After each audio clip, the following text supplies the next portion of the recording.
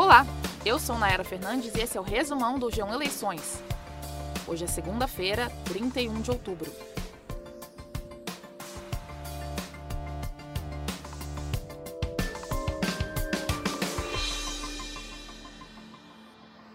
Derrotado no segundo turno, o presidente Jair Bolsonaro pode fazer um pronunciamento ainda hoje ou amanhã na terça-feira. Segundo o ministro das Comunicações, Fábio Faria, ele não deve questionar o resultado da votação que deu vitória a Lula. Ontem, Bolsonaro não se manifestou sobre a derrota dele nas urnas.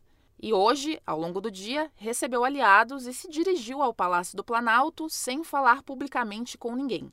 Por tradição, quem perde a disputa liga para o adversário e faz uma declaração pública reconhecendo a vitória do oponente. Da família do presidente, a primeira a se manifestar foi a primeira-dama Michele Bolsonaro, hoje à tarde.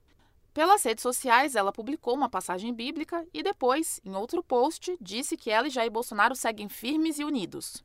Hoje repercutiu nas redes o fato de a conta de Bolsonaro no Instagram não seguir o perfil da primeira-dama, que também não segue a página do presidente. Segundo Michele, Bolsonaro não administra o perfil dele no Instagram. Também hoje à tarde, o senador Flávio Bolsonaro, filho do presidente e coordenador de campanha dele, usou o Twitter para agradecer os votos dados ao pai.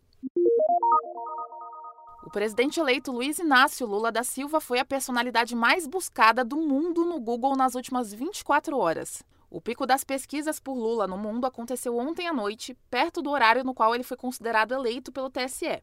Hoje, Lula recebeu a visita do presidente da Argentina, Alberto Fernandes, em São Paulo. Fernandes veio ao Brasil para parabenizar Lula pela vitória.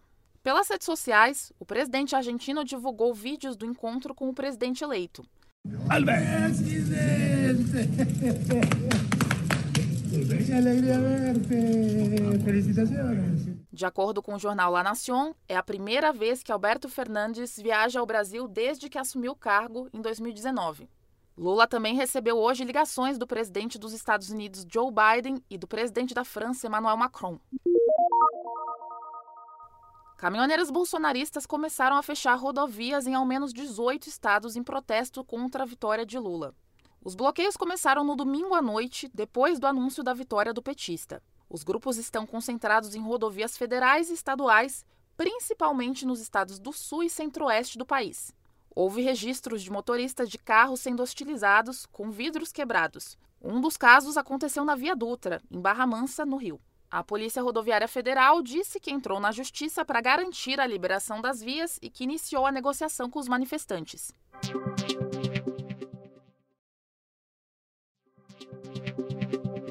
E você sabe como ocorre uma transição de governo? Bom, a partir de agora, Lula, o candidato vencedor, tem o direito previsto em lei de formar uma equipe de transição dele para receber dados da administração pública do país do atual governo. O grupo terá a missão de ficar por dentro do funcionamento dos órgãos e das entidades do governo federal, além de preparar os primeiros atos do novo governo, geralmente já liberados no primeiro dia do ano. A transição é um trabalho que exige a participação dos dois lados, o governo que está saindo e o governo que está chegando. Em discurso para apoiadores na Avenida Paulista ontem, no domingo, Lula disse estar preocupado por não ter a confirmação de que o governo atual vai facilitar a transição. Fontes próximas a Lula contaram para a colunista do G1, Ana Flor, que até quarta-feira, dia 2, Lula deve indicar o coordenador de equipe de transição. O nome mais cotado é do vice-presidente eleito, Geraldo Alckmin. Com a definição nos 12 estados que tiveram segundo turno para governador, União Brasil e o PT são os dois partidos com mais governadores eleitos em 2022. Cada um conquistou 4 estados. Nessas eleições, o PT manteve o comando do mesmo número de estados que em 2018. O partido de Lula vai governar no Ceará, Piauí, Rio Grande do Norte e na Bahia. Já a União Brasil, partido que foi criado em 2021 a partir da união do DEM e do PSL, elegeu os governadores de Goiás, Mato Grosso, Amazonas e Rondônia. O MDB, PSB e PSDB elegeram 3 governadores cada. 4 partidos elegeram 2 governadores, PL, PP, PSD e Republicanos. E os partidos Solidariedade Novo elegeram apenas um representante. Em 2022, 18 governadores conseguiram se reeleger. Essa é a maior taxa desde 2006. A abstenção no segundo turno chegou a 20,58%. Isso significa que mais de 32 milhões e 200 mil eleitores não votaram. Essa é a primeira vez que a abstenção do segundo turno foi menor que a do primeiro. As taxas de brancos e nulos no segundo turno desse ano foram menores que no segundo turno da última eleição presidencial, em 2018. Em 2022, foram registrados 1.700.000 votos em branco e cerca de 13.900.000 eleitores anularam o voto no segundo turno.